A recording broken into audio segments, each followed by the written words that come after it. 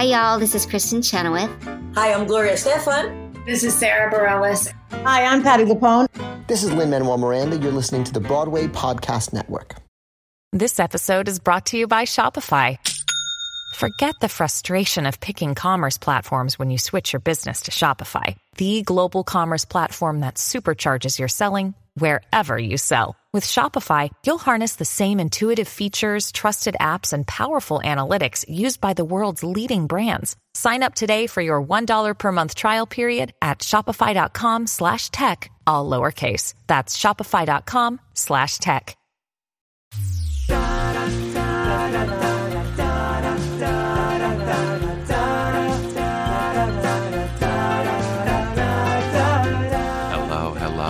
Welcome to Mapping the College Audition, a podcast where we explore the landscape of the college theater world and try to demystify this daunting audition process. I'm your host, Charlie Murphy, director of MTCA, that's Musical Theater College Auditions. And today we have got a Critics' Choice kind of show lined up for you. Josh Segarra is my buddy from way back when. He's also, you will be unsurprised to hear in the interview, that he's someone I played a great amount of basketball with in my younger days. This is now from our NYC Basketball League team. We've now had 4 players. That's Alejandro, Gabe Ebert, and now Josh, and of course me.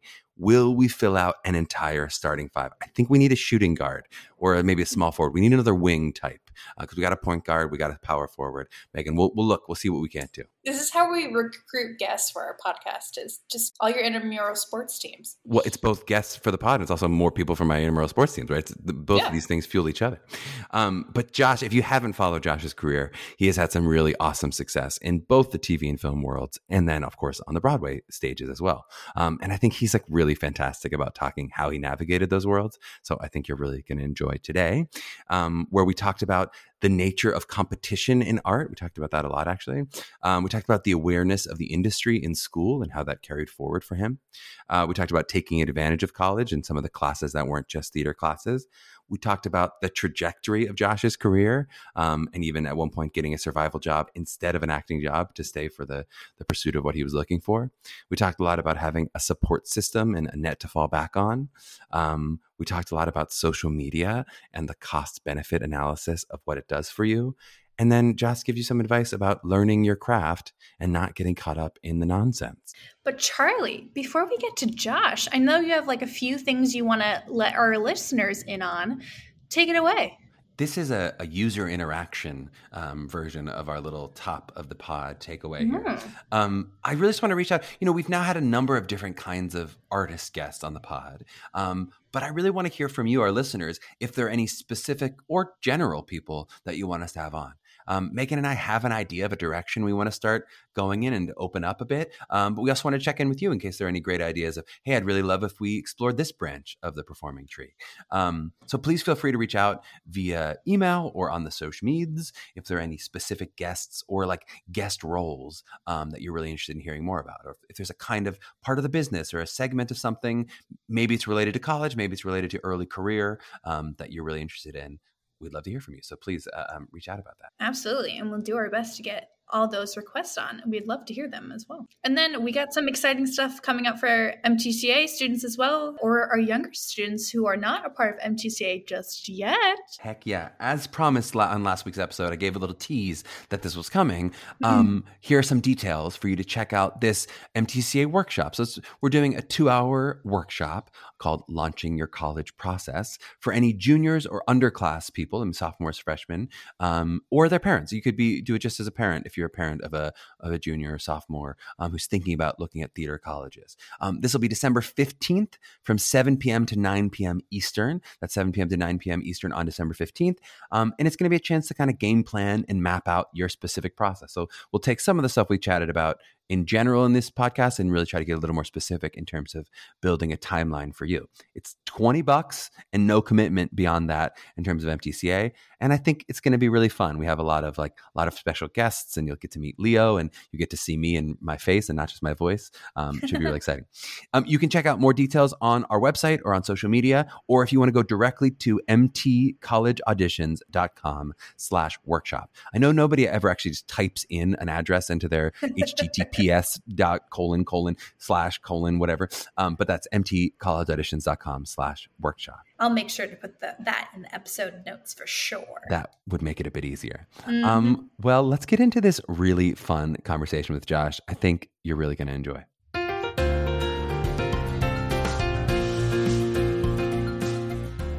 We are honored to have Josh Segarra on the pod today. Josh has a BFA from NYU Tisch.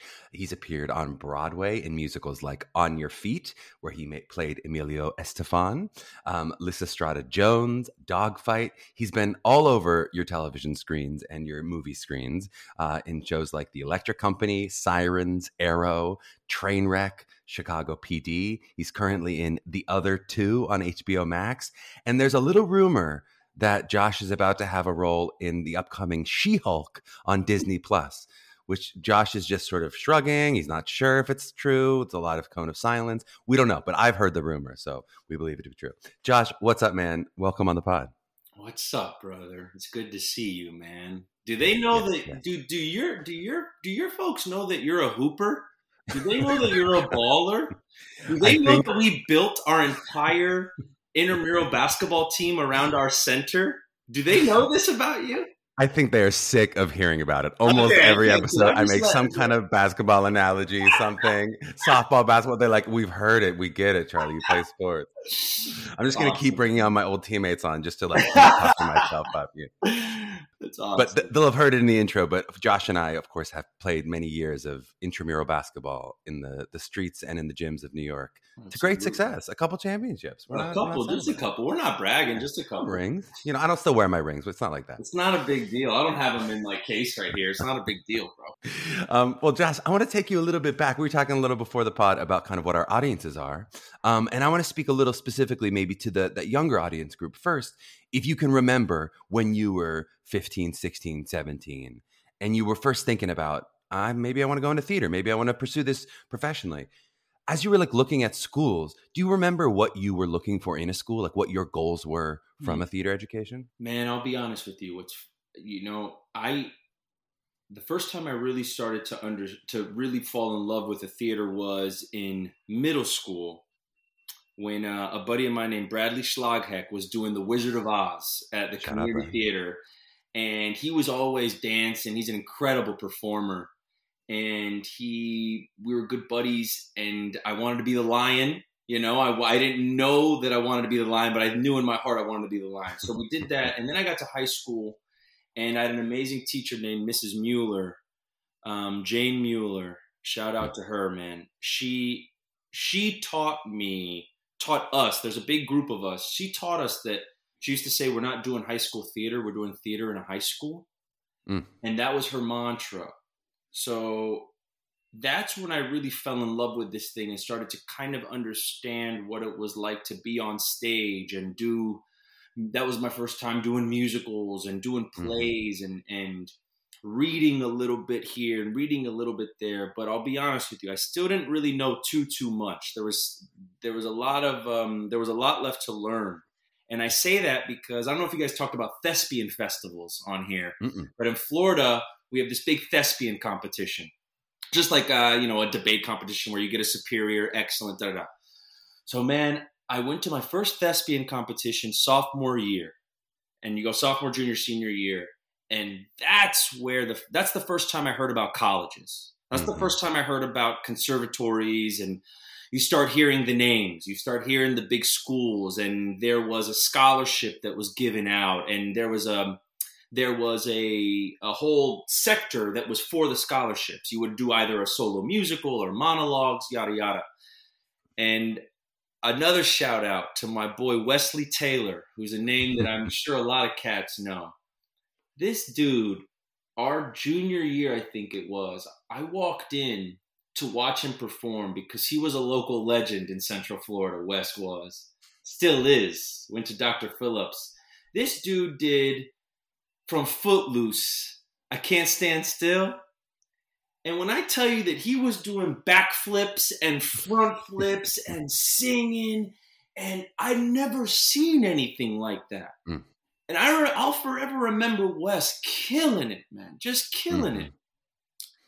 So you start hearing about the schools.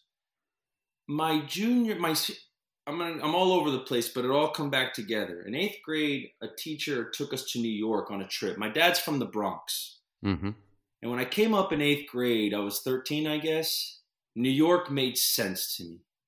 New York, I felt like a lost boy in essence. And I got here and we're all lost boys and girls, you know? So you kind of just unite with all these other folks. So I applied to 2 schools. I applied to Florida State University because in Florida, we had this thing called the Bright Future Scholarship, where if you did a certain amount of hours community service, you got a certain thing on your SAT, certain GPA, you get a full ride. Okay, so now I'm learning about colleges, and I hear that FSU has this amazing theater program, which they do. So now I'm falling in love with the theater. Parents had my back 1,000%. I think it's because they didn't know what this business was. My parents are from Puerto Rico. I'm Puerto Rican. You know, they're both pharmacists. So to me, my mom and my dad, whatever you want to do, papi, you know, like, okay, you know, what time is rehearsal? We pick you up. What time? We drop you off, you know? And so I applied to Florida State. And because that was the route that seemed most natural.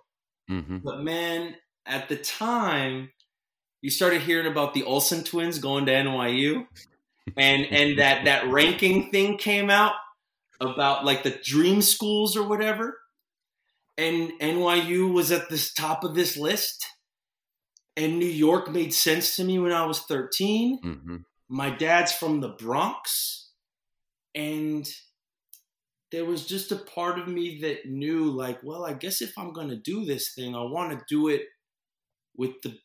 I want to go to the big pond, you know, like if that's where the fish are, let's go play with the fish. So I applied to NYU with 2 of my buddies. We all drove up. I think it was to Atlanta, auditioned together, got in, and the rest was history, you know? So it's funny because I laugh because I don't know if I really meant to get up to New York. I don't know. I didn't think about it my whole life. But once it became a clear path, I'm always going to lead with conviction, you know? Like, if you're going to jump, let's jump, you know? If you're going to do something, do it to the best of your abilities. Don't be scared, you know? So I love here we are. That's such a good answer. So it's you got a competitive school up there. You're excited about that. You know you're excited about NYC. It certainly makes sense to end up at NYU. Like Charlie, I didn't even know that NYU had different schools. I didn't know that there were different programs. I swear, I didn't know I didn't know about Adler, Strasberg. I didn't know what NYU was. I just knew that it was a school in New York and actors live in New York. All right, let's go. I've heard it's great. You know? We can't leave just because you brought up thespian festivals, which we've not talked a lot about on the show. Awesome. Despite I know that's a big thing in Florida. It's in a different place in the country. We cannot leave thespian festivals without hearing. What was there a favorite solo that you did? Was there any? What do we remember from our thespian days? Any like truly outstanding thespian work? Well, see, now you're making me brag because one of the highlights of my life was getting a Best in Show with my boy Ross Asdorian for a duet musical from Xanadont. We did it our junior year. And how it works for those that don't know, you go to your room and you get your critique, and then like out of a movie, you know, District 5, we were Troop 2888, District 5. And shout out to my boy Wesley again, my boy Danny, all those Dr. Phillips cats. They made us on fire because they were the studs, you know, they were killing it. Their school was the Magnet by Universal. We were the public school, you know? So you're there, and after you get your critiques, and we got our straight superiors. So then the rumors start flying because they're going to put up on a piece of paper the best of show in each category. And what that means is you don't perform in this small room anymore. You perform for the entire festival, and they take one from each category: best solo musical, best duet, best group. And me and Ross got best of show, went and performed, and then we got Critics' Choice. And Critics' Choice is you are the best of the best. Oof. And then you go perform at State. And at State, you open the ceremony with your performance, with all the other critics' choices from all the other districts. Funnily enough, that was the first time I ever saw Miles Teller perform. Miles Teller, 14-year-old ninth grader, I'm pretty sure he was a freshman year, walks out onto that stage, and we were all just watching, walks out on that stage and delivers 2 monologues. One was about a nunnery, if I remember correctly, and one was something else. And that boy shed tears on stage. And I'd never seen like an honest actor before, because at this point we're still like super performing. You know what I'm saying? You're doing backflips and stuff. You're doing backflips and trying to hit the back row. And out walks Miles, dude, and just talks and just tells a story and made all 5,000 of us just whoosh, right onto that little kid, man.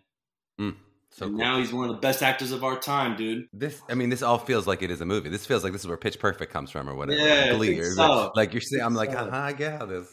It's competitive art always feels a little bit weird to me, but I'm into it. If it inspired a Josh Segar, I'm into it. Yeah.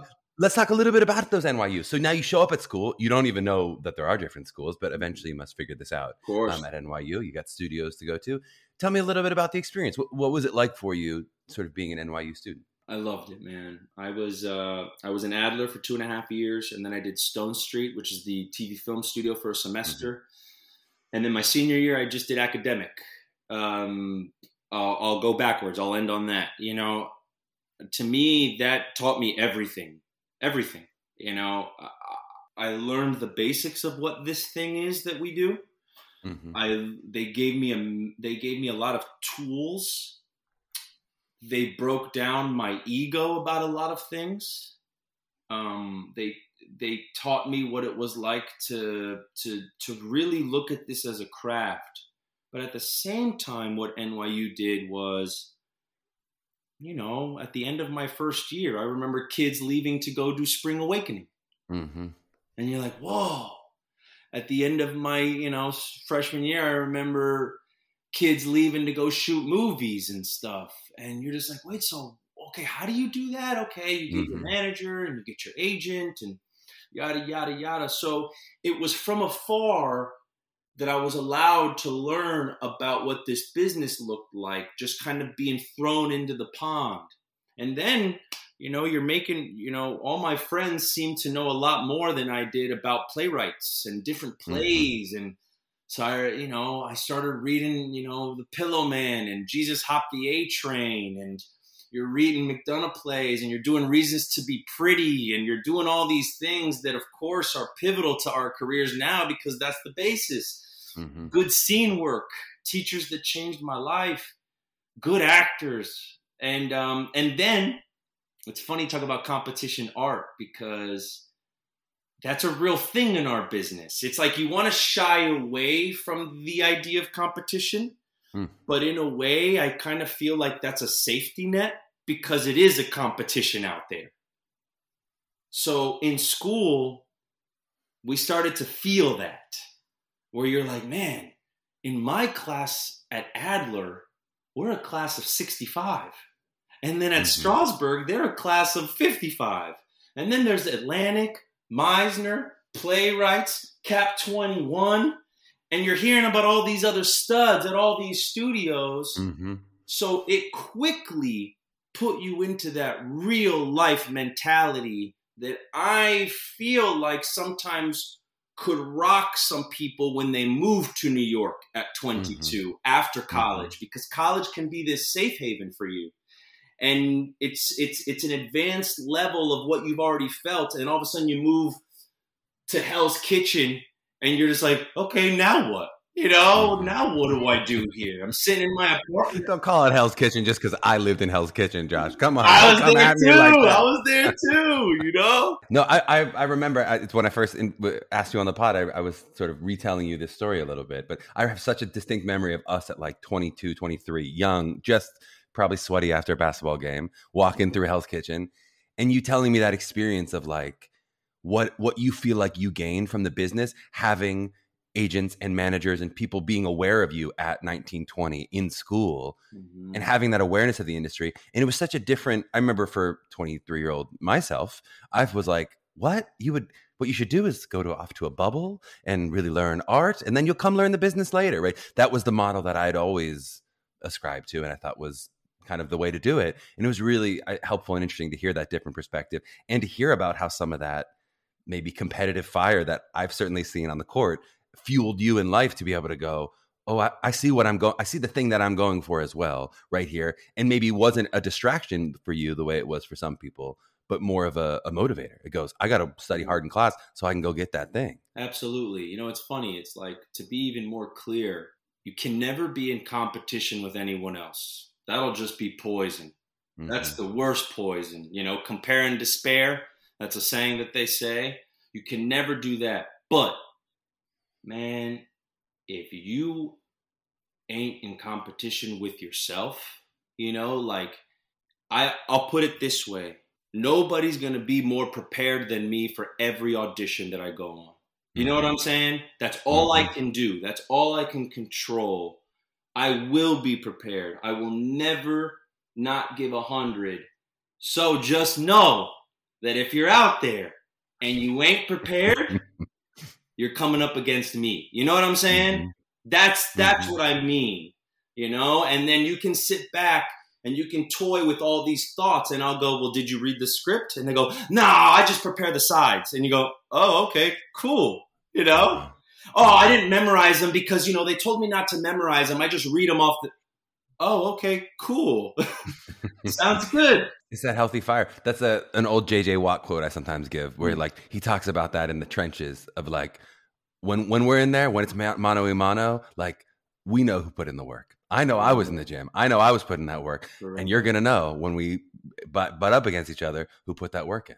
Correct. It's that tricky line in this business always of like, how do you keep that competitive fire without, we talked a little bit about this in one of our episodes with a therapist who's a wellness expert of like, without it flipping over into compare and despair, without it becoming that fire eating you alive. Correct. It's tricky. It's a tricky line. Let's do a little bit. We're going to play 2 games, Josh. Of course, we have to play games. And Josh has set himself up with the competitive fire. Let's see how well he does in this game, the competitive game. Absolutely. We're going to try a college flashback game. So there are going to be 60 seconds on the clock. I'm going to see how many questions you can answer about your college experience in 60 seconds. Great. If you choose to be funny and interesting, that's fine. You just got to get an answer out to the question, though. Great. The record so far is 14. That's going to be tough to beat. Oh, I love this. All right, we got 60 seconds on the clock, Megan. Right. Ready, set, go. Hardest class for you in school? Shakespeare. Scene that you loved the most? Pillowman. Snack that got you through college? Honey buns. Did you kiss anyone in your class? Yes. Teacher you learned the most from? Alice Saltzman. Did you attend a frat or sorority party? Yes. Ever cheat on a test? Yes. Most embarrassing costume you wore in college? Not embarrassing, most proud. A luchador mask. Did you play any intramural sports? Yes. Did you study abroad? No. Where would you have wished you'd studied abroad? London. Did you vote in college? Yes. Do you remember your school mascot? Yeah, of course. The Violets. Scale of 1 to 10. How much juice did you squeeze out of the educational experience of college? 10. How much out of the social life of college? 10. Nice. Did that get in? We got the 10. Are we counting the again? It was after the buzzer. It was after the buzzer. After the buzzer. He's too kind to himself. He did tie Sarah. He got 14. Even without the buzzer? So we're going overtime? We have to bring Sarah back on? Yeah. Unbelievable. Really nicely done, Josh. Really nicely done. It was efficient. Clean answers. And I have to say, I wasn't even giving you as good assists as with Sarah. I was like, oh my God, she's going. I was ramped up. I was taking it slow with you too. So you did pretty good. You got it. And I love that you took. Passes were a little slow. Thank you. Well, I'm still learning. I'm still, I'm trying to facilitate. Still warming up.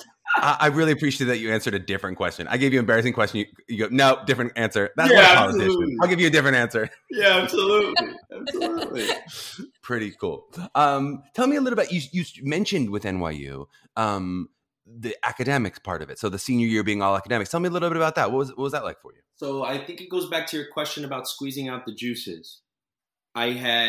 So the way it was structured, every year they have this curriculum for each studio. And NYU was really good about explaining like, hey, do your core studies for, I think it was 2 years, and then you could transfer. Some schools had a transfer track So a common path was to kind of do your foundational studies at a Strasberg or an Adler, and then go to an ETW, experimental theater wing. So then you're not doing any scene work for a year. You're just like dancing around the room, and expressing yourself and feeling freedom. ETW, just dancing around the room. That's not going to be the slogan that we're giving for ETW. No, you're not doing anything. You just dance. See, a little known fact, there's jokes about every studio being like, how many Adler kids does it take to change a light bulb? How many ETW kids? Yada, yada. We all have our own. But for me, at this point, I'm in college and I'm starting to now really get like, okay, goes to even abroad. I knew that being in New York for me was abroad. So when kids were going abroad, I was already in the mindset of like, no, I'm here. So I'm going to live here in New York and I'm going to go try to get a job, or I'm going to go try to do a play or something here. Now I look back and I wish I would have just gone to London. That would have been awesome because I was a kid and I should have done it. But who knows, man? Who knows if things would have laid down the way they do, because everything did lead to where we are today.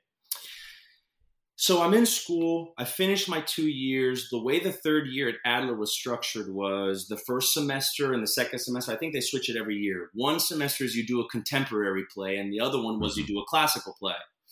I already expressed to you that my hardest class was probably Shakespeare. So I knew that the first semester was going to be contemporary. So we did a play called Ravenscroft. And Angela was our director, an incredible teacher over there. And it was a great experience. And I knew I wanted to go to Stone Street because at this point I'm starting to kind of grasp this idea. Like, I need to learn how to act in this TV film world.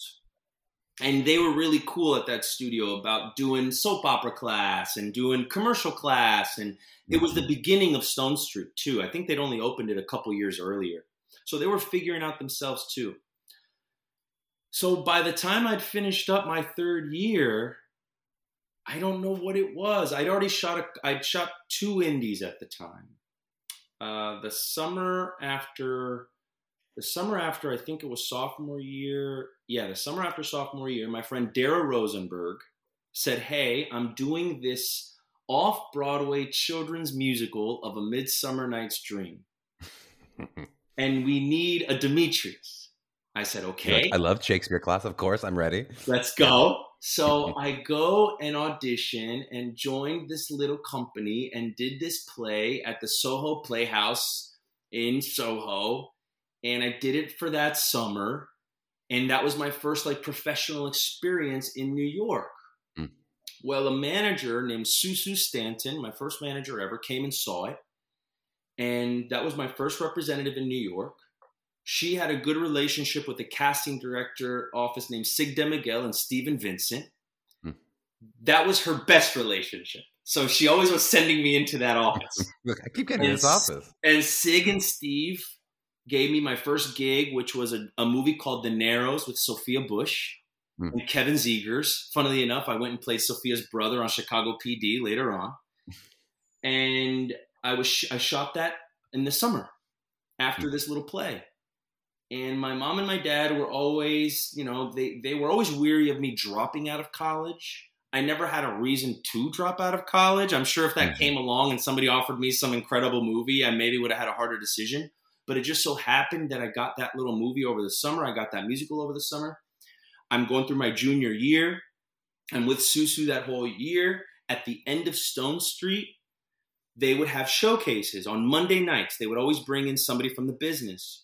And that's where I met my second manager, Erica Tuckman, who was awesome. And she really taught me a lot about meeting the new offices, getting into bigger offices.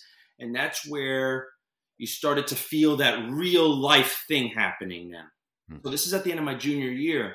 So that summer, I went and shot a movie, I think it was that summer, called The Ministers with John Leguizamo.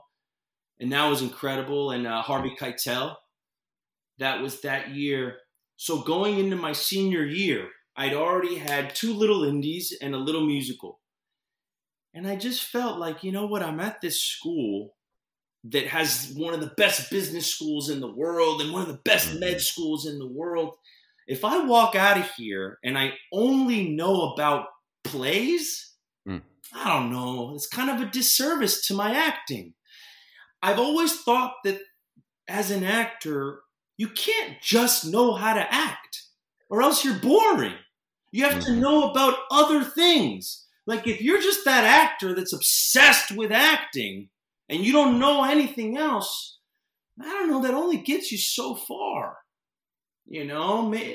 So senior year, that was that. I just took stats and I took music theory and I took every random class that I could so that way I was just kind of expanding my brain so that I knew that eventually these things will help me in my career. They will help my acting. And that was that. And then what about, so far, most of what you've discussed would be what we call like in the straight acting world, right? Plays, Shakespeare.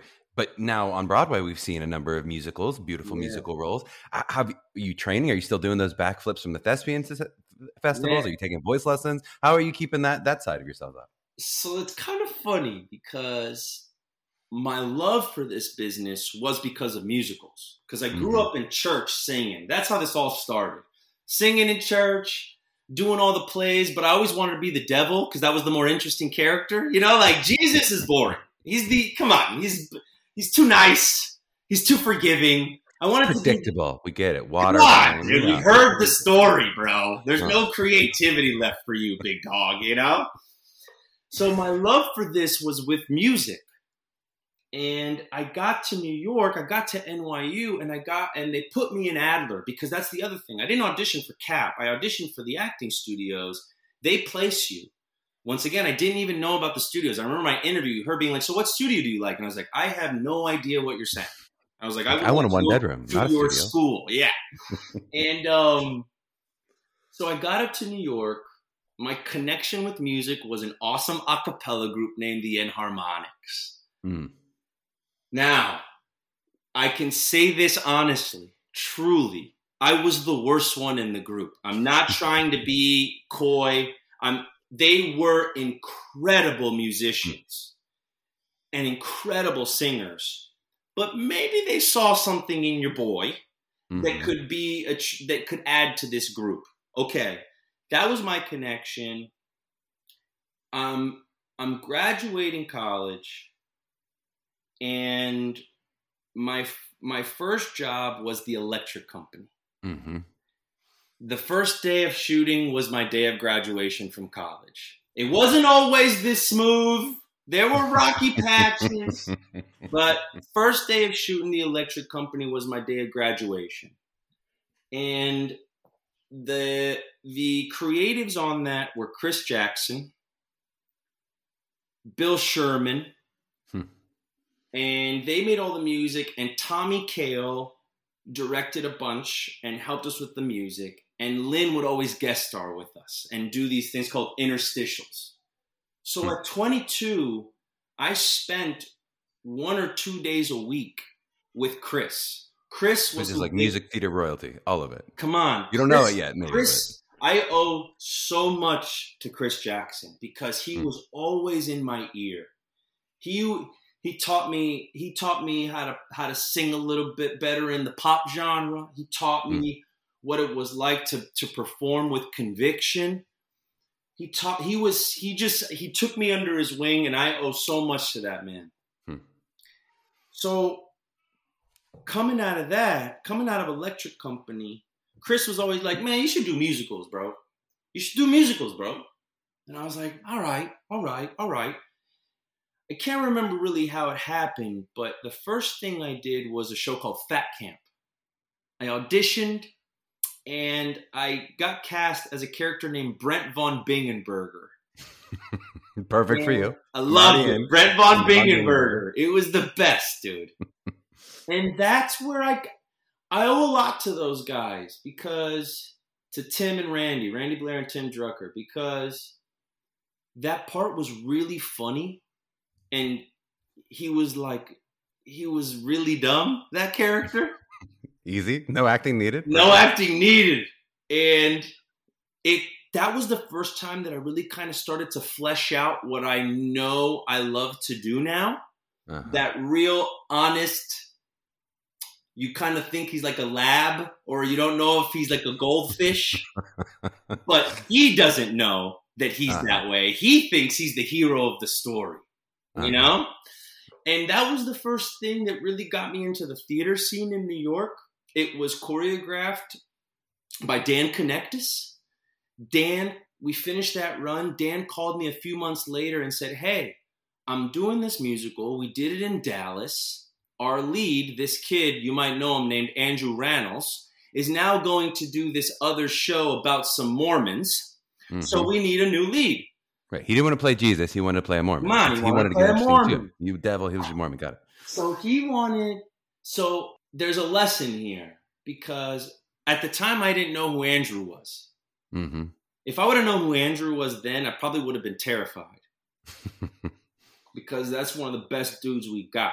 So the show was about a basketball team. So Dan said, it's really good pop music. It sits right in your voice. And you can be the captain of this basketball team. I ended up getting cast. That cast we did at the Judson Memorial Church. And that was the first time I learned, I was beating myself up a lot during that run because I couldn't do pencil turns. I couldn't do flettes. I couldn't do leaps across the stage. But I learned that what you can do is bring whatever it is you are to a part. Mm-hmm. And hopefully any smart director, smart choreographer will hide the things you can't do and showcase the things you can. So what did we end up doing?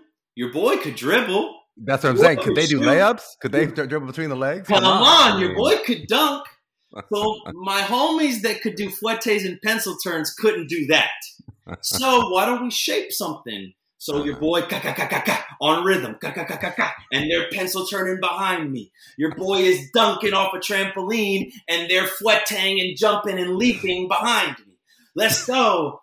And off we went, and we did that show, and then the rest was history. After that, who knows where this had been. I auditioned for Sky and Mamma Mia for the tour. I auditioned for every tour there was. I didn't book a single one. I applied to Straw Hat in college. They didn't even call me back.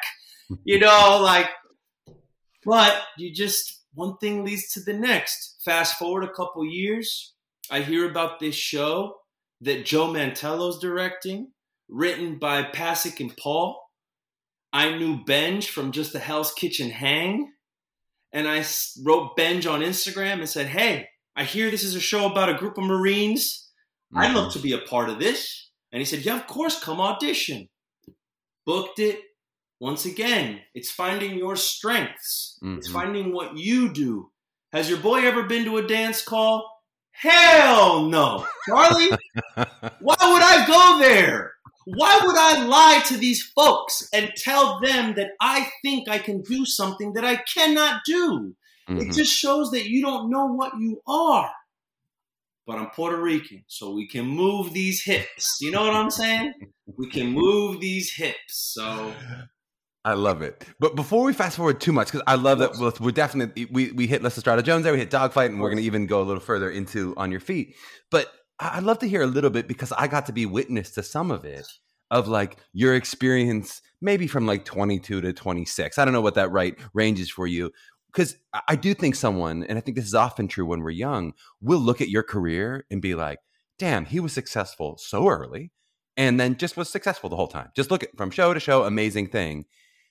I'd love to talk a little bit about like what was between that success. Because I definitely saw some of those moments. I was lucky enough to see Josh when it's like, I don't know, man. I don't know when the next job's coming. I don't know if I'm going to be able to make it. I don't know, correct. In terms where I'm like, you've already had this great success, but still not necessarily feeling you're at the place where you're rumored to be in She-Hulk yet. You know what I mean? Right. It's not like, what about those stairs in between the first success out of school and the place that we're trying to get to? So after Lysistrata Jones, I think like 95% of us, that was our Broadway debut. Mm-hmm. And we were open for 30 nights. And we were closed. 30 days and 30 nights. 30 days and 30 nights. We closed right after Christmas. You want to know a funny story? So it's Christmas week. And that's a big week for the theater, you know? Like, that's when you're supposed to kill, right? Mm-hmm.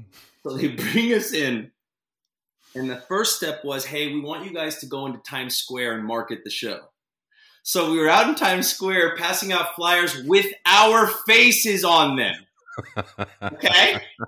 Be like, oh, is this you? Be like, yeah, I'm in the show that I'm asking you to come see, you know? It's a Broadway show. It's a real Broadway show. It's I promise. real, okay? It's real. It's right there. All You right. don't... It's right there. Sure.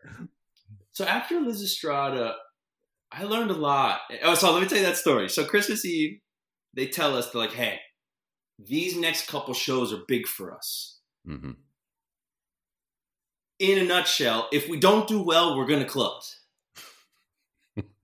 So the way the show was structured was we'd come down these aisles in robes, singing like a, ah.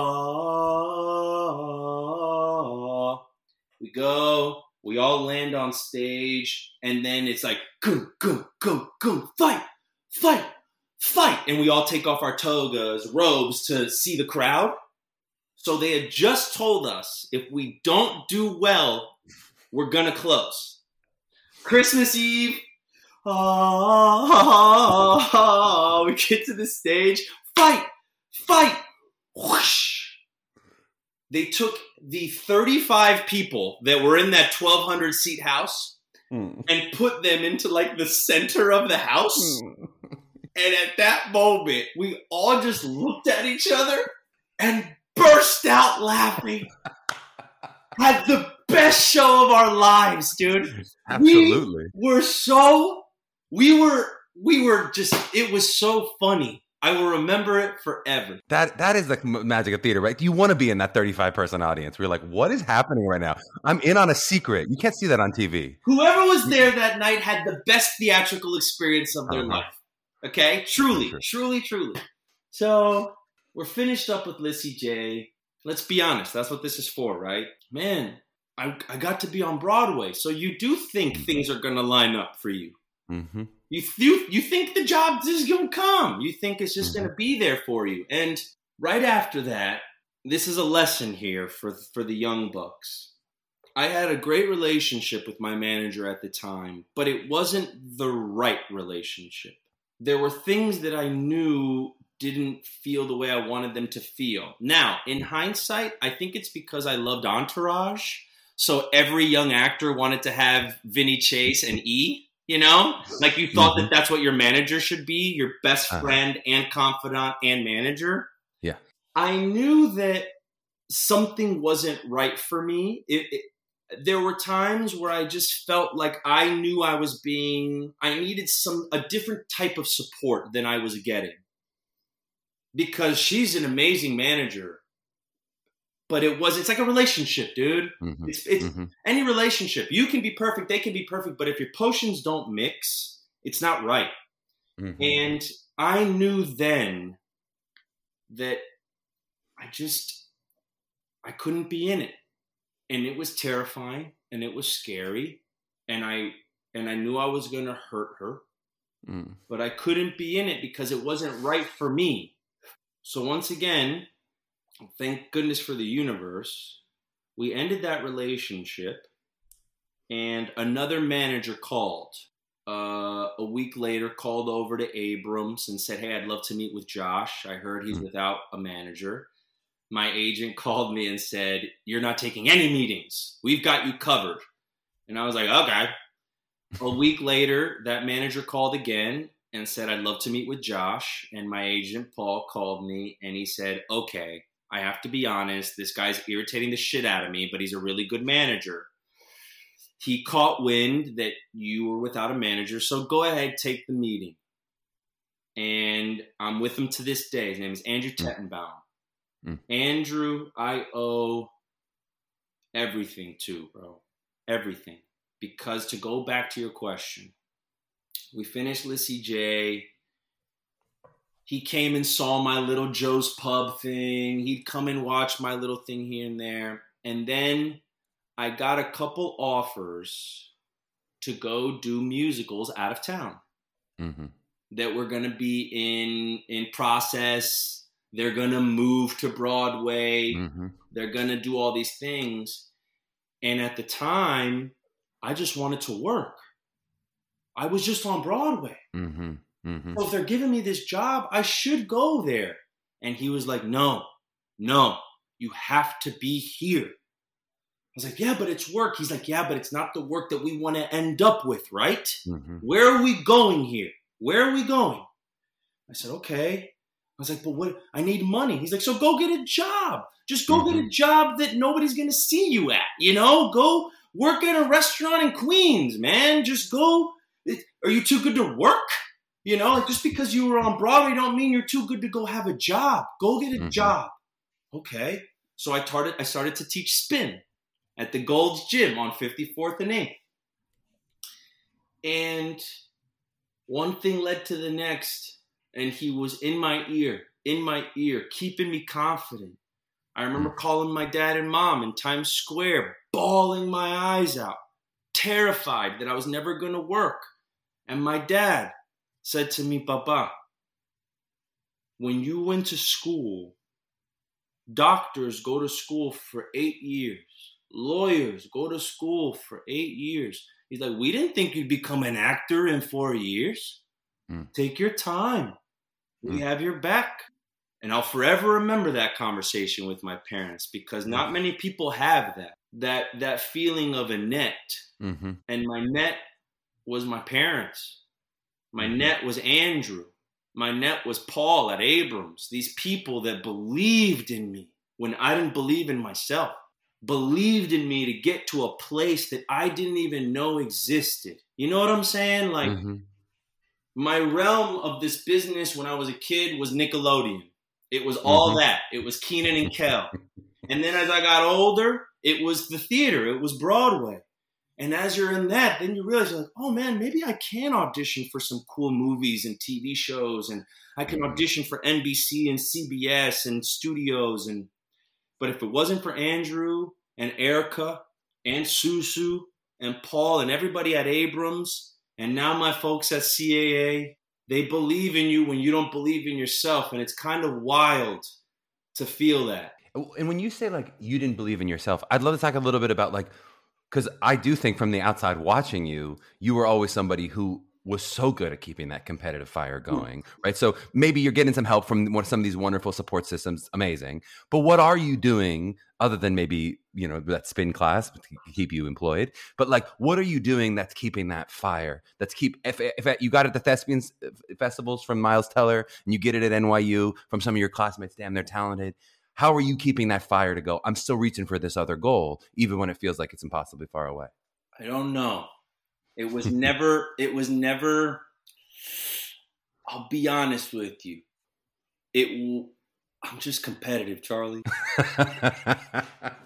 You think that's innate. You think you're born with that. You just go, I've always had that. I'm going to go book Trainwreck. I'm going to go book this next thing. I'm going to go that, like, even if you got knocked down, that fire never really dwindled for you. It's kind of it's a funny thing. It's like, I've always been pretty one-track minded in the sense that if I'm going to do anything, I want to do it right. So for me, I was seeing other people do it. So I knew it was there.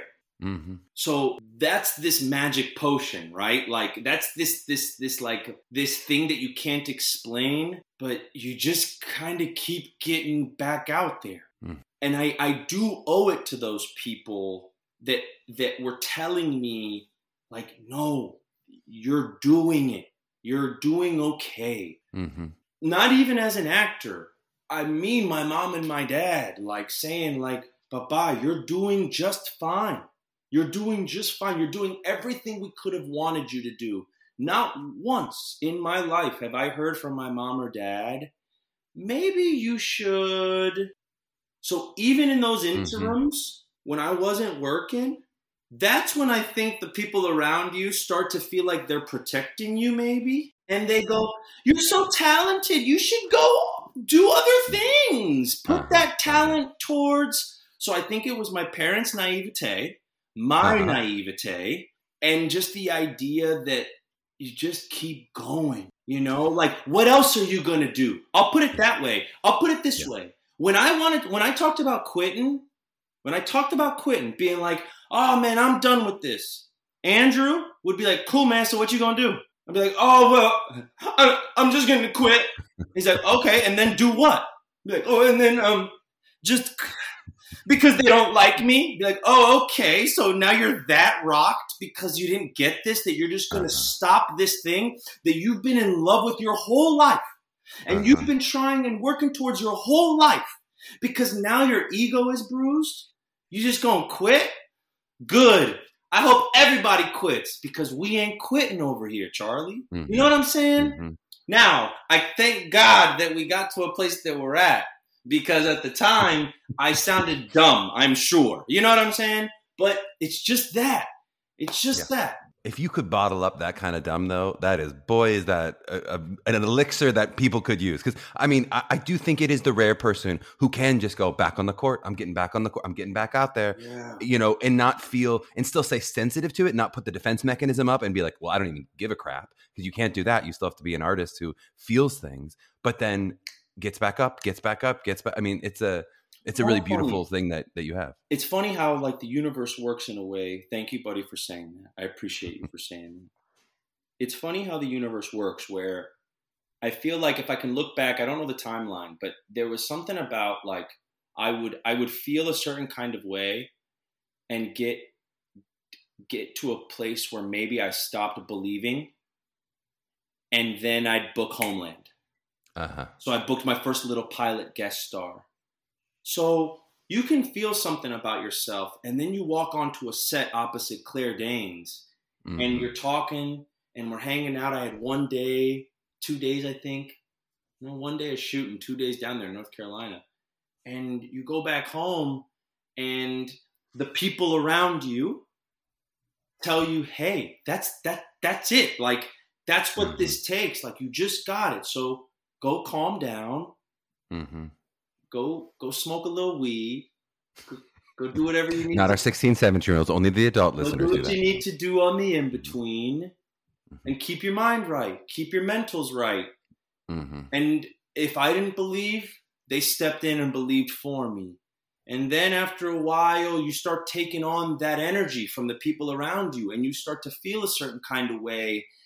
And then it's just like you said, Charlie, like, I think a big thing in our business is everybody thinks that they can do everything.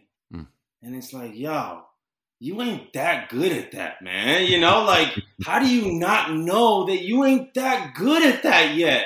Why don't Russell Westbrook, stop shooting threes. You just don't need to do it. You don't need to. You do other things. That's what I'm saying. It's just so funny, because I think in our business, because now, especially now in 2021, there are so many avenues to go down to achieve whatever it is that you want to achieve, that sometimes I think you can get lost in these weeds, you know, and you forget, like, hey, if you just kind of focus on the things that you enjoy or you have fun doing or you feel like you can strengthen, that'll make you a better performer. You know, the example I'm going to give is this. Your boy is not a writer, okay? I'm not a writer. I will never be a writer. I don't want to be a writer. You know why? Because I've worked with incredible writers that have spent their entire life writing. So why would I come now at 35 and tell them, hey, you know what I can do? What you do? Oh, I'm good. I'm going to write this because you should come and try to do what I do and act. And it's like, no, there's avenues to this for me. And I just want to work with smart, good people that care so much about what they do that we can make something special together. It's beautifully said. Okay, so we're going to dive into each episode. We do a unique game with each guest. Great. And some of them are different, taking us in different categories, different places. I thought because you've done a basketball musical, I could do a basketball trivia game, which I thought that was going to be enough. But then I thought, well, I really should incorporate other stuff in there. So this is the game that I've come up with. We'll see. I'm going to read a person's name, and you're going to tell me, is this somebody who has played for the Orlando Magic's Professional Basketball Association, or a comic book character? I thought we'd give like Disney Plus a little bit of love for both. They both own the Magic and they get their comic books. So I love it. Or the third category is a name I made up. So it's either going to be an Orlando Magic, a comic book character, or a name I made up. It's not going to be an easy game. It's going to sound easier than it is. No. I'm sure it's going to be tough. Okay. You ready? Yep. Scott Skiles. Magic. Of course. Scott Pilgrim. Character. Very good. Scott Anthony. Made up. 100% right. We're 3 for 3. It's going to get harder. Here we go. Dennis Scott. Magic. Spawn. Character. Spondy. Made up. Yes, that was a Shakespearean foot-inspired, made-up comic book character I tried for, but I thought after Shakespeare class, I thought I might get you, but you're ready with Spondy. Okay. Shaq. Magic. Hito Turkoglu. Magic. Eric Magnus Lenscher. Made up. Magneto. That's Magneto's name. I may be pronouncing it wrong, but that's Nice. the character Magneto. Nice. Okay, our first miss. That's okay. You're still shooting great. Huh? Nikola Vucevic. Magic. Hal Jordan. Made up. That is the Green Lantern, the name for the Green Lantern. Oh, good work. Penny Hathaway. Made up. Oh, close. It was close. Tracy McGrady. Magic. DJ Augustine. Magic. Marlon Thomas. Made up. Made up. Very good, Josh. That was an excellent game. That was like 14 for 15. You guys, so for people who are just listening to the podcast, do you see how competitive Josh is? He's not only is he kissing his biceps right now, but he was actively sweating that whole time. Like he didn't take this like lightly. He wasn't like, whatever, it's a silly game. He's like, I'm going to be as perfect as I can in this game. There's a scholarship attached to this. This is best in show, best in class, critics' choice. The lesson I will tell to the young bucks is this. You cannot be competitive enough where you're a sore loser. Everyone fucking hates a sore loser, okay? Yes. Everybody hates a sore loser. But if you're going to play a game, play to win. Why would you play? Nobody knows me more than people that are like, oh, I just play to have fun. I'm like, why? Why would we do this then? It's fun to win. Absolutely. If there's an ending to the game, so we should all proceed to finish the game to the end. That's what I like. Yes. And I think people mix up the idea of someone who is competitive with someone who's a sore loser, and those have nothing to do with each other. You're saying someone who's bad at playing games, who plays games incorrectly. I play games to win. I'm happy to lose. You won. Great. I played my best. But like, I'm going to play to win, no doubt. Exactly it. This is why Josh and I are teammates.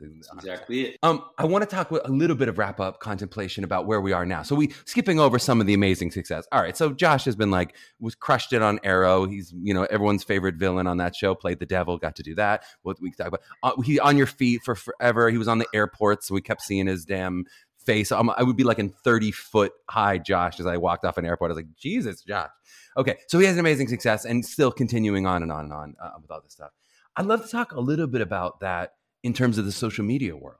So I don't know exactly when this happened, but at one point I joined Instagram maybe 2-3 years ago, and I was like, does Josh have 1 trillion followers? Like, how does that happen?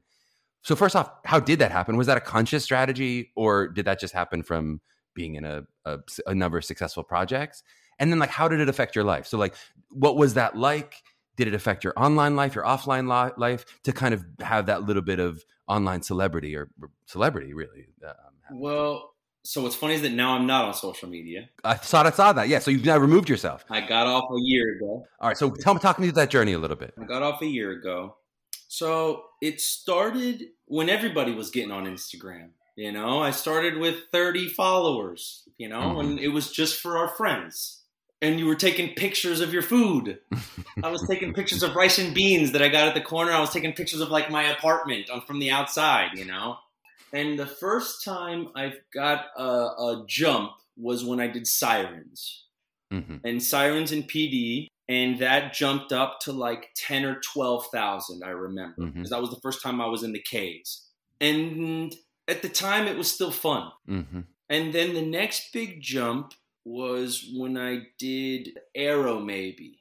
And that's when I started to get bigger jumps, because that's also when the socials started to become part of our daily. Right. It's expected part of your work. So I'll be honest, though. At that point, when I started to hear people talk about how your work was reflective of your socials, I started to have very visceral reactions to it. Mm-hmm. I know, I'm going to say this. I'm always weary to talk about it because I want everybody to know that to each their mother effing own. You feel me? If that's you, man, kill it. Do it to the best of your abilities. make that content. Go get your money, yo. Go get your money. The people that I love, the actors that I emulate, the Mark Ruffalos, the Billy Crudups, when I was a young gun, the Matt Damons, like the John Leguizamos, there was mystery to them. Mm-hmm. So now we're in this world where the socials are part of your work. Okay. And I'm getting,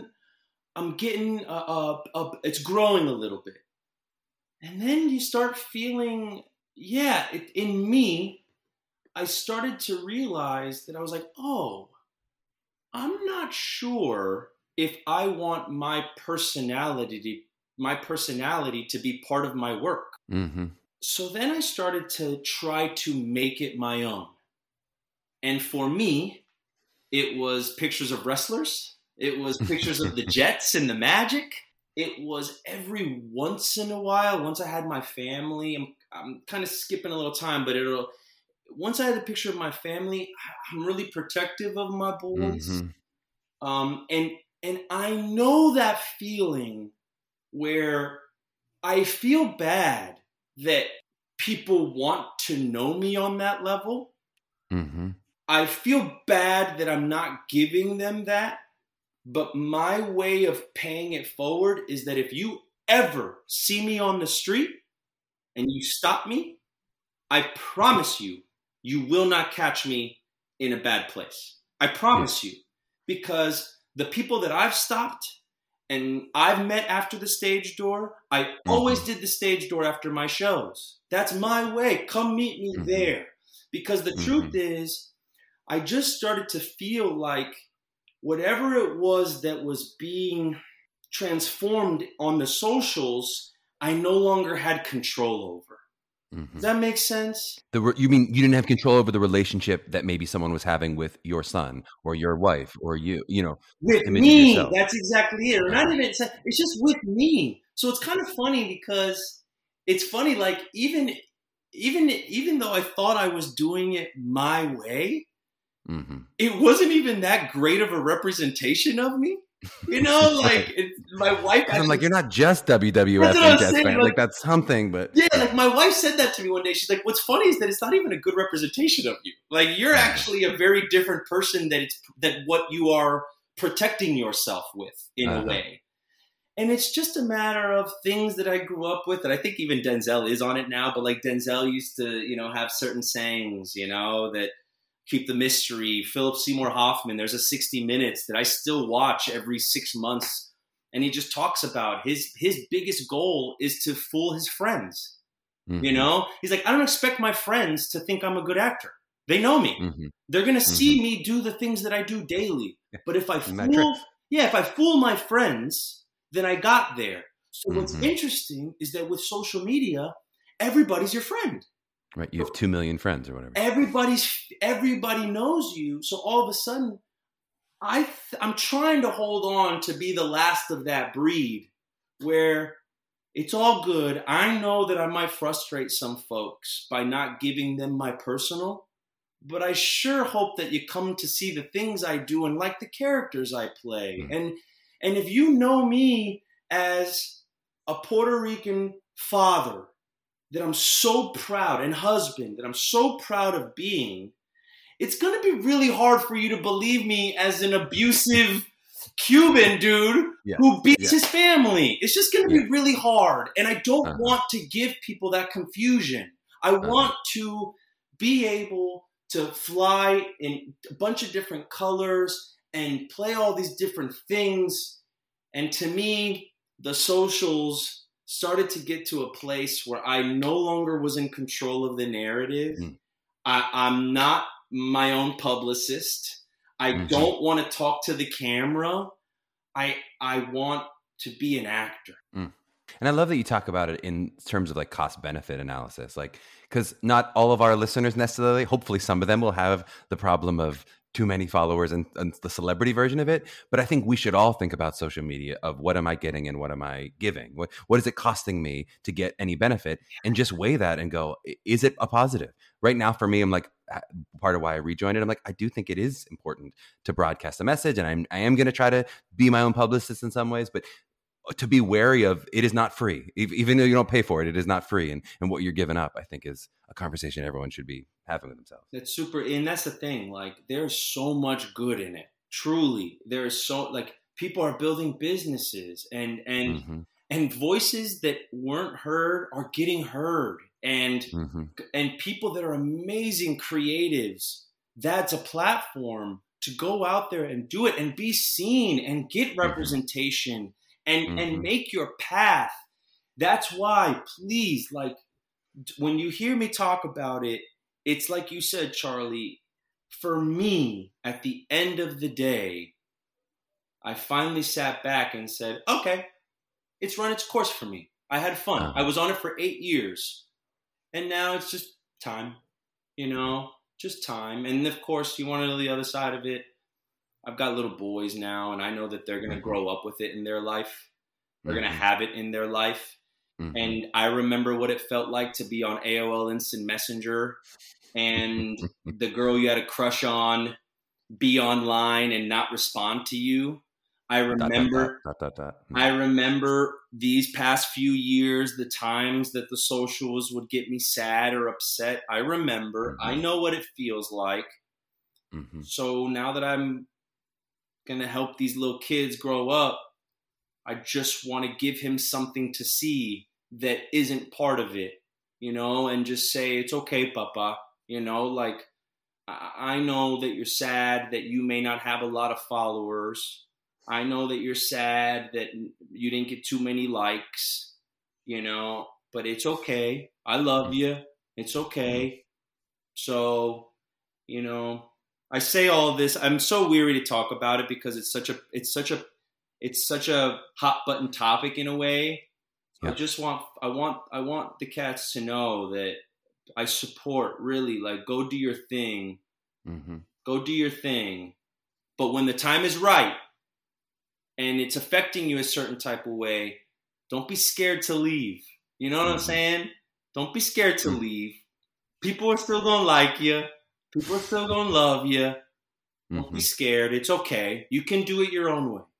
You talked a little bit about some of those different voices that are elevated on social media. I'd love to just talk just in general about this industry and some of the ways it's changing in 2021 and has changed over the past year or is going through this metamorphosis. And specifically, we've talked a little bit about, representation and inclusion with some of our previous guests. I kind of wonder, like, did you feel any additional pressure as a Puerto Rican actor in terms of, like, what you were representing, how you were representing yourself, your family, your culture? Was that something that you thought about at 19, or did you feel like, I'm an actor? No, not it. Come from me, if you will. Not a moment did I think about representation because I'm Puerto Rican. I am Puerto Rican. I'm eating rice and beans my whole life. Like, as a young kid, you're not thinking about that bigger voice yet. You're just trying to scratch and claw your way into the business, But what's funny is that at the beginning of all this, when I was first auditioning, you're wondering what you are. So it's funny because I was always Puerto Rican. I never thought about what I was. I was a kid from Orlando that came up, and now he's an actor. Okay. So then you're auditioning and then you start to realize that thing of what you are is a superpower in a way. But it took the right people to help me bring that out. It took Bob Fisher and Dennis Leary on Sirens to make Billy Cepeda Puerto Rican for me. Because I'd be sitting around with them and I'd tell them about the little Pentecostal church I grew up in with chickens in the back. And they're like, oh my God, dude, the finale is at a Pentecostal church with chickens in the back. I was like, okay. That's one of the first times where I was like, oh, okay, I'm representing now for my family, for my people. Fast forward a little bit more. Now I'm in On Your Feet and I'm playing Emilio. Come on. Getting to do the accent for the whole year? For the whole run, I was just doing my uncles. I was just doing my aunts. I was just doing my mom. So all of a sudden on opening night, You've got 19 Puerto Ricans at an opening night for a Cuban show on Broadway. It's awesome. That's another moment where I go, man, this is really cool to be a representative for my people. So it's kind of a thing that, for me, I hold so near and dear and I'm so proud of. And it's just part of the armor. It's part of what you wear, you know, but you still approach every character from the inside, you know. What makes this character tick? That's what you really approach the characters with. And honestly, if there are cats out there that are digging it, then that's all we can do. I'll wrap with just one last question, which maybe if you're thinking about a young Orlandian, maybe 16, 17, thinking about doing all this, maybe they've just gone to their first thespian festival, maybe they're listening to this podcast today. What advice would you give to that person in terms of like what we should be doing in the next 5-10 years? What advice would you have if I want to be a little more like Josh Segarra? What would I do? I would say learn your craft. Don't get caught up in the weeds of trying to become famous. Don't get caught up in the weeds of trying to get movies and television shows that you see on. Don't get caught up in that nonsense. If you're 16, do your school play. Do your musical. And if your friend gets the part that you wanted, congratulate them. And do your part to your best of your abilities. And apply to colleges. And go to college. And don't try to leave. Don't try to do anything. Just learn your craft. Have fun. Because all that other stuff that comes, I don't know how to explain it. It's just kind of like magic. Nobody can explain it. Every actor has to blaze their own path. Every single one of them. Nobody's journey is the same as the next person's. So as a kid, and I'm just coming from my own experience, I'm really thankful that I didn't know what this thing really was at 16, 17, so that way I could just be Schroeder and You're a Good Man, Charlie Brown, and have 17-year-old problems. I was more stressed about Ashley Parsons turning me down to Homecoming than I was about life, to be honest. You know, like, we can't shout out Ashley Parsons for shutting you. We've had too many good shout outs to put through that. Shout out. I can't cut it from the pod, Megan. Can't. Poor Ashley's like, I missed my chance with shout out. Oh, like, no. I was more stressed. That's what you guys should be worrying about. You should be worried about things that teenagers worry about. Because all that other stuff, I promise you, if you learn your craft and you work hard and you memorize your lines and you take notes and you don't let your ego be the only thing that drives you, but also have an ego. If surround yourself with your parents and your friends and listen to them when they tell you that you're doing well, and listen to them when they tell you that you could try other things a little bit better. Like, all these things make us better humans, so that if you're one of the lucky few at 22, 23, 27, that the right person happens to see you doing whatever it is that you were doing not to be seen, that's when that magic potion gets concocted. It's like people can read that on you. If you're trying to be seen, people can tell. So work hard, love your friends, go on dates, get your heart broken. Ashley, shout out. Just do the things that life is about. Because this acting stuff, this business, this show business, it's kind of a beast that just kind of like travels. And every once in a while, you just get to hop on it, you know? And like the truth is, Charlie, it's like, one day I might get kicked out of this party. You know what I'm saying? I might. And if that happens, my wife, my boys out there, my other boys in kindergarten, your boy will move to Orlando.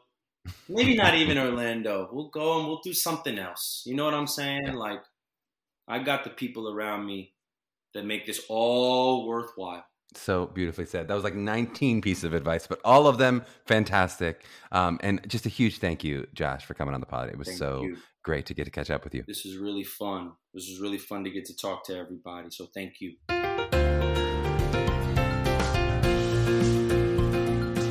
Well, my cats and bucks and kittens, I hope you enjoyed listening to Josh.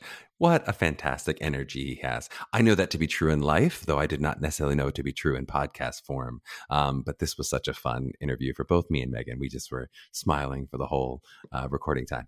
And for those of you who are listening who aren't going to see this on YouTube, which, by the way, YouTube videos are coming. We're going to have a YouTube presence. We're going to upload these episodes sound-wise to be on YouTube, but also some little clips with videos. But the amount of animation in Josh's body while he was gesticulating these points was like just as infectious as his vocal energy. I think you'll hear it in his voice too, but like he had us bouncing around. It was great. He may say he shouldn't go to a dance call, but I would definitely go watch him in a dance call. That's exactly what I was going to say.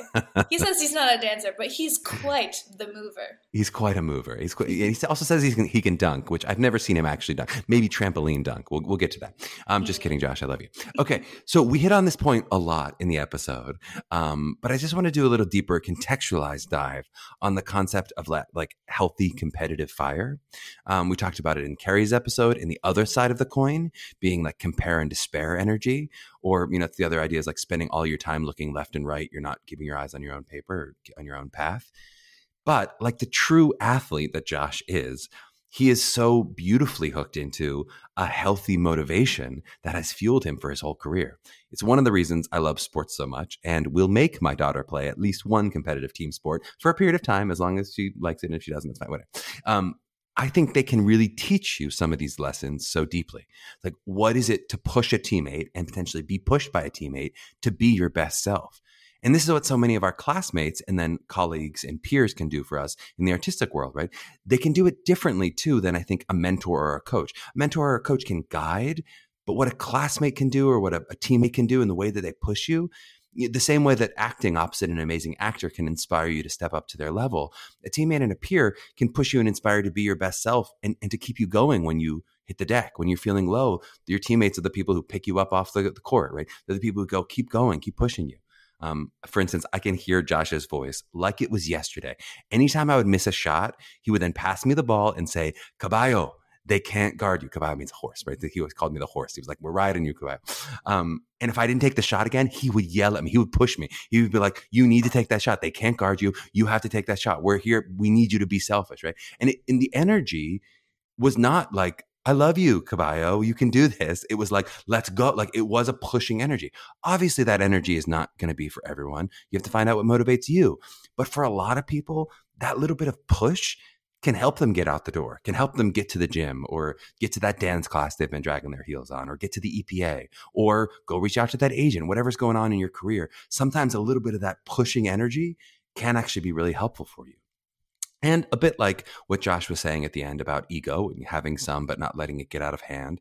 It is so important as actors and artists that we're able to healthily navigate that balance.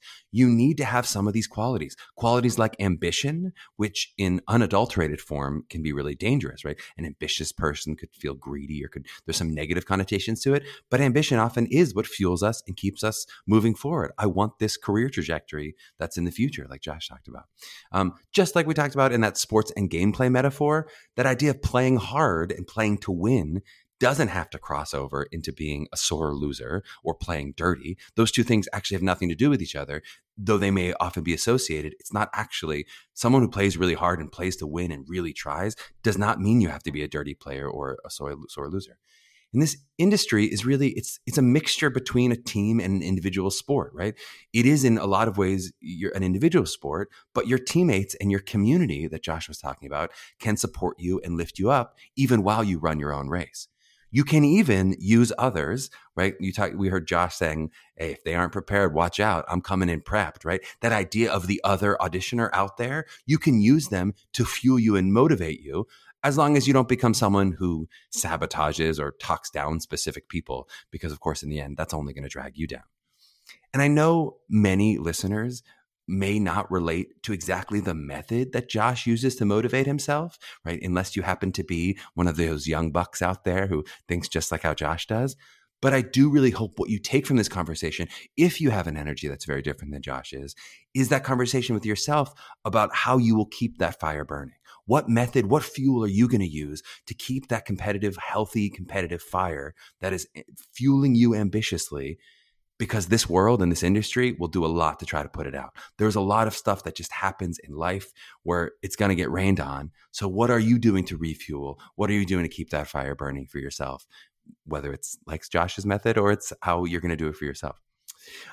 Well, hopefully part of that is going to be continuing to listen to this podcast, no doubt. Megan, do you like that I've started trying to do segues from the takeaway into the outro? Mm-hmm. She appreciates it. I would like that. I do. But if you do like that, please hit that follow button, subscribe.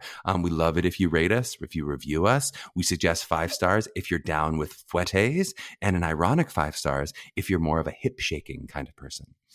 You can also reach out to us with questions for the pod at mailbag@mappingthecollegeedition.com, or reach Megan and me directly. I'm at Charmer7 on Instagram and Twitter, and Megan Marie at Megan Marie 2014 on the Insta. If you're interested in working with MTCA for help with your individual prep for your college edition journey, please check us out at mtca.nyc. You can also follow us at Musical Theater College Auditions, at TweetMTCA, and coming soon to a TikTok and a YouTube near you. My God, we're going to be all over social media, Megan. It's really fantastic. Can't miss us. To my young artists out there mapping their journeys, DM Pasek and Paul on Instagram if you want to get cast in a Broadway musical. It's just that easy. We'll see you next week.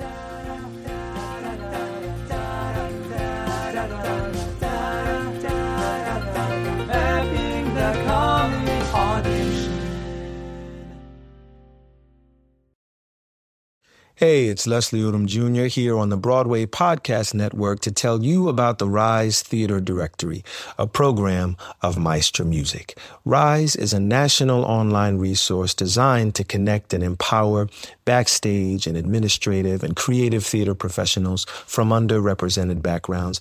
If you work or aspire to work in the theater community, this can help you find your next project. And if you hire theater professionals, search the Rise Theater Directory to find your next team. Create your profile now and get more information by visiting risetheater.org. That's theater with an RERISETHEATRE.org, because only together we rise.